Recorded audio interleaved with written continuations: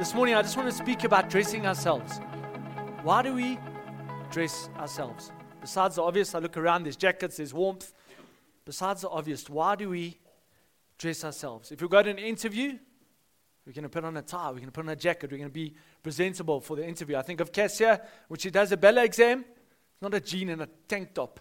She's going to be dressed properly with that bun in her hair and the proper leotard that she's got on. When we go scuba diving, you're not going to wear a Speedo.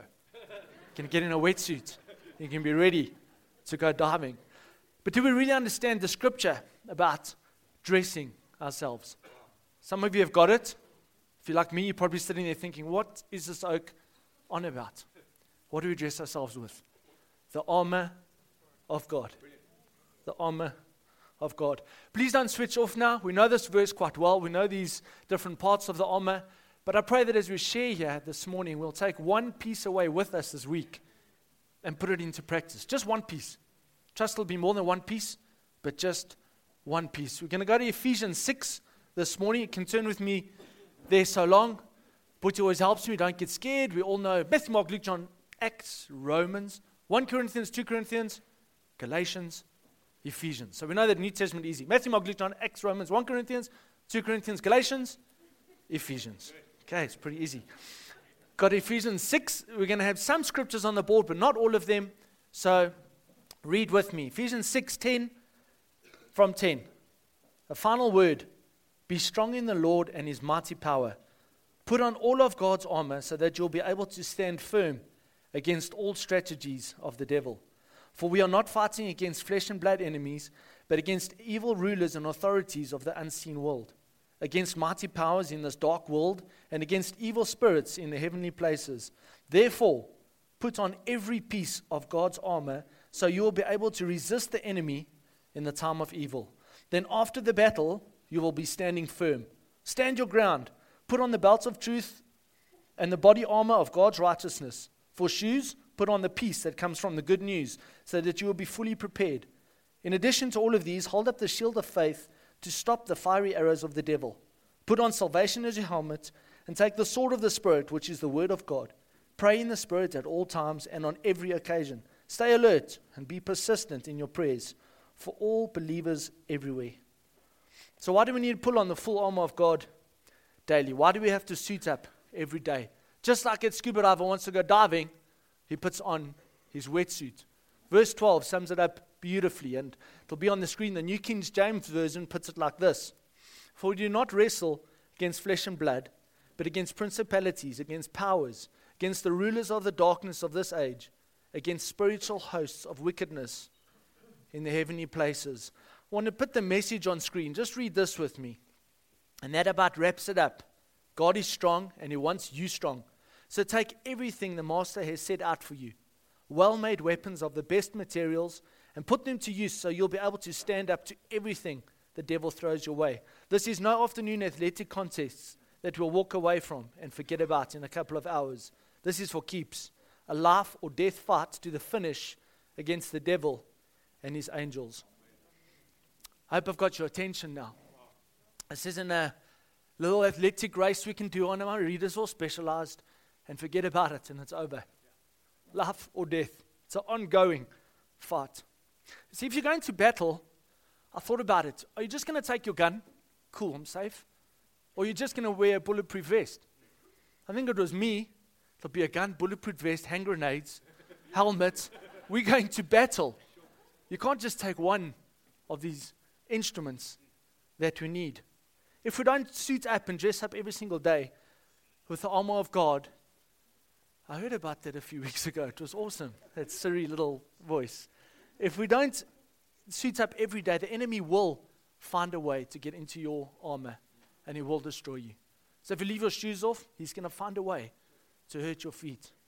Okay, who remembers the game hitting the crocodiles? We used to go to some fetes or circus events and those stupid crocodiles would come out and you got a flimsy, pathetic, flimsy hammer.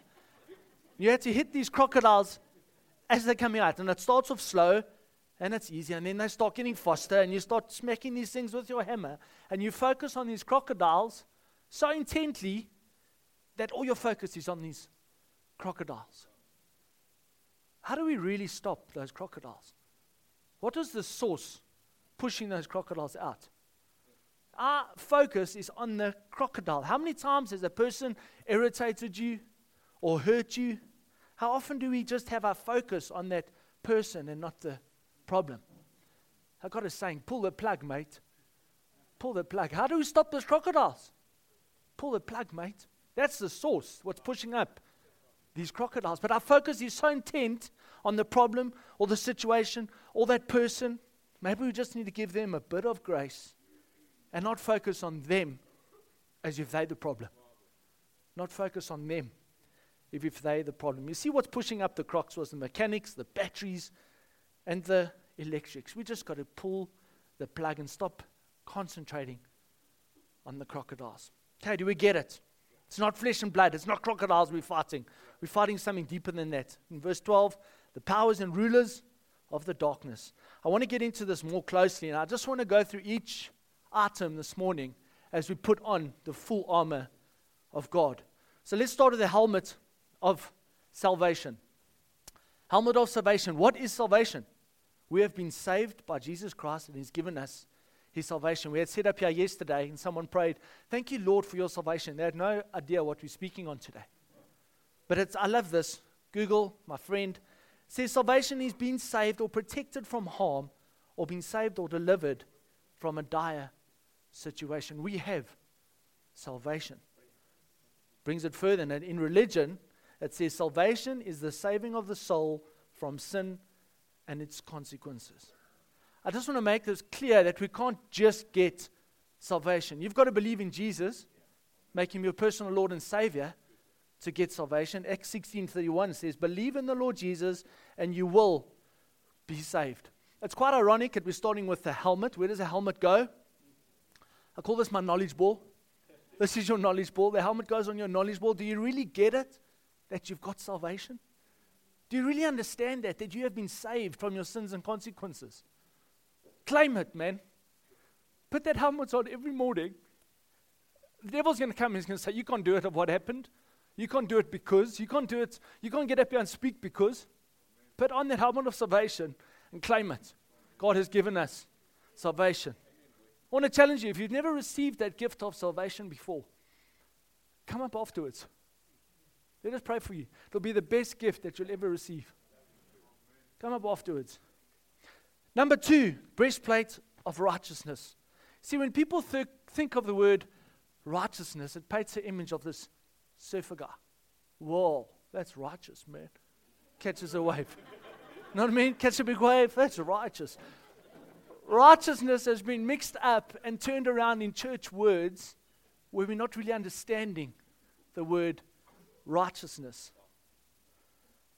It's a big word for me, but this is righteousness is the perfect holiness of Christ. It's the essential attribute to the character of God. Quite literally meaning one who is right. It's easy for me. Righteousness, one who is right. I can get that. Let's make this clear though. Salvation, you only ask for once. Salvation, you only ask for once. Lord, please be my personal Savior and give me salvation. Righteousness is something that happens continuously. It's doing what is right in the sight of God. But this we've got to do every day. We've got to put on that breastplate of righteousness every single day. Else we're not going to do what's right in God's sight. Righteousness is a choice and an action that we have to take every single day. I want to give you an example. My in-laws have got a trout farm down in Mashadorp area, and we often go away with them, and they've got various dams, and there's a silver boat that we're allowed to use and take this boat out into a bigger dam and go fish. But now the boat's been turned upside down for quite some time because they don't want the rainwater to get in, and we've got to go and right side that boat so we can go use it onto the dam. Now, I'm a little bit of a bungbrook because I know what's under that boat or what could be under that boat. I've got no idea how long that boat has been upside down for. It's warm, it's damp, it's moist, it's lekker for insects, spiders, snakes, frogs. The enemy loves it when we're upside down. The enemy likes to work when we're upside down, when we're unrighteous, when we're not doing things right. The enemy loves it. I've got to be a hero for the kids, and I've got to go slowly to that boat. Ah! No, I'm joking. Got to right side that boat, and then we can obviously use that boat. See, if we don't do what's right in the sight of God, sin's going to love it. But sin doesn't love light. So the moment we turn sin into light, it's better. We're doing something right. So yes, we need to remove the junk, putting on the breastplate of righteousness. It's a daily thing. The belt of truth. What does a belt do? What does a belt do? I heard it. Hold your pants up. Maybe disciplining your kids. Sorry. What does a belt do? I don't want us to picture a little belt like this, sir. This is just a leather belt. I want to think of a proper belt. You see, the breastplate of righteousness is so heavy that we can't have this over our shoulder. I think of a hiking pack where it rests on your shoulders and you've got your buckle on your waist. The belt of truth holds a breastplate of righteousness to relieve some pressure from our shoulders. But this is the belt of truth. See, we need to wear the belt of truth to hold up our integrity and be truthful. Which areas of our lives, you may ask? Our marriage, our school, our business decisions. How are we conducting ourselves with this belt of truth? Scripture comes to mind. Then you will know the truth, and the truth will set you free. How do we know the truth? How do we put on this belt and know the truth? By standing on God's word. Which brings us to number 4. Standing on God's word, which is known as the sword of the Spirit. This is our weapon. This is our weapon that we've got. We've got a helmet on, we've got the breastplate, we've got a belt, we've got our sword. How well do we know how to use the sword, Clinton? How well do you know how to use this? I don't. I've been vulnerable yet today. I know a bit about the manual, but I don't know that whole manual.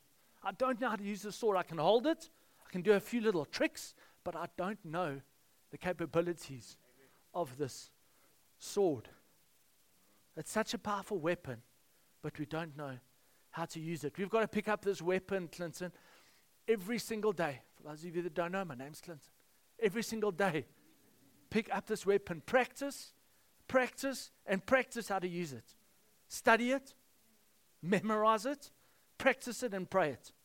A while ago at Life Group, we had a challenge with everyone. We had to learn 10 scriptures over a period of time. And people could repeat all those 10 verses. Even my parrot started repeating these things. And Matty wasn't just saying, "Hi Jack, show me your boobs." He was starting to repeat scriptures. Sorry, Rich, you're going to hear it all week again. Eh? But can we recite or remember one of those scriptures now? I can't even remember my own one. How bad's that? My own favorite scripture, I can't even remember. Had to go back and think, 2 Timothy, for God has not given me a spirit of fear. How often do we use this weapon? You see, just a few scriptures can get us out of depression, can release us from fear. I'll never forget, there's a light here. I didn't want to walk down our passage because it was dark. And Dad would say, God has not given you a spirit of fear. Go look it up, 2 Timothy. And I had to repeat that as I was walking down. But I didn't have a spirit of fear because I was standing on Scripture. But I need a lot of training here. And as I continue to train and practice to use this sword, I encourage you to practice with me. There's a lot of you that have got a lot more and you know how to use this weapon. I want to be more like you. We spoke about a few legends. I want to be like a few more legends, but you've got to practice. It's not just going to happen for me. Number 5, the shoes. Yes, we use these shoes to walk, run, exercise, but how do we walk in peace? How do we walk daily? The shoes of peace. How do we walk in peace? You see, people wrong us. They hurt us. They deceive us. They betray us. Those are the big ones. What about some smaller ones? Traffic. Who travels? Who cuts you off in traffic? What about that grumpy receptionist? What about that shop teller that just doesn't do it for you? How do we walk in peace daily? It's a choice to live peacefully and not focus on the negative. See, me and you have to do everything possible to live in peace with others. We're going to fail. It's going to be hard. It's going to be tough. Romans 12:18 says, if it is possible on your part, live at peace with everyone. If it is possible on your part, live at peace with everyone. So I challenge you, put on those shoes of peace in the morning. Put on those shoes of peace. I want to talk about a helmet, a breastplate, a belt, our shoes, and our sword. Got a free hand here. What's this free hand for? I think it's the most important, eh? I think it's the most important. This is my lighties. To him, this is the most important. How big is your shield? That's my lighties. His cousin's got to go over the top. It's a big story to this, how this came back from the States. How big is your shield? I'm not talking that little one. I'm not talking this one. I'm talking a massive, proper shield that covers your whole torso, that's curved around the side, that protects you from anything that comes your way. Shield of faith. Yes, my faith's small, eh? Scripture says you need faith as small as a mustard seed. But we need to carry that shield of faith. Without the shield, we're doomed. And we're almost going to face defeat. We're not going to be able to block our arrows. Faith, that we know God is in control. Besides our circumstance. We've heard so many circumstances here. Beside our situations, besides the challenges we're going through at work or at school or at varsity or wherever we may be, faith that God is in control and that He has a perfect plan for your life. That He knows the future of your kids. That He knows the future for you. The future that you need to be here in South Africa. Faith that God's in control despite circumstances. Faith that when you call on God, He will be there for you and cover you with His feathers. We're singing this morning what a powerful name it is. Do we really know and have faith what a powerful name it is? We need that shield of faith. How big is your shield? Which one are you using? Are you picking this up in the morning? It's going to do squat, man. I'm a free target. How big is your shield? That's also going to do nothing. We need to pick up this big shield. I challenge you. Pick up your shield in the morning. Your big shield that will protect you from the devil's fiery arrows. So we're all kitted up now. Carl, it's not going to be easy, buddy. We're all kitted up. That was just a cue. We're all kitted up in our armor now. Okay? An important point here, though, is why do we put on this full armor of God daily? It's a battle. It's a war. I said it earlier. It's a life or death fight situation. We have got to put on our armor daily. But I'm going to say it's not going to be easy. It's not going to be easy. When we're under attack and face tough times, we've got to hold that shield up. When we're under attack and we're in tough times, we've got to use that sword. We've got to quote scripture, Clinton. When we're under attack and feel that we're not good enough and how can God love me, put on that helmet. When you need to do a proper business practice deal, what are you wearing? What belt are you wearing? What belt are you wearing? Before we close today, I want to add a seventh piece of armor in the scripture, and that is prayer. That is prayer. Seventh piece of armor, pray. The message says, in the same way, prayer is essential in this ongoing warfare. Pray hard and long. Pray for your brothers and sisters. Keep your eyes open. Keep each other's spirits up so that no one falls behind or drops out. May we pray daily against the enemy's attacks. May we pray daily that we can have faith that God's got it. May we pray for our kids. Sure. May we pray for our kids' future. May we pray for our future. May we pray for our brothers and sisters. May you pray for the leadership who's under attack often.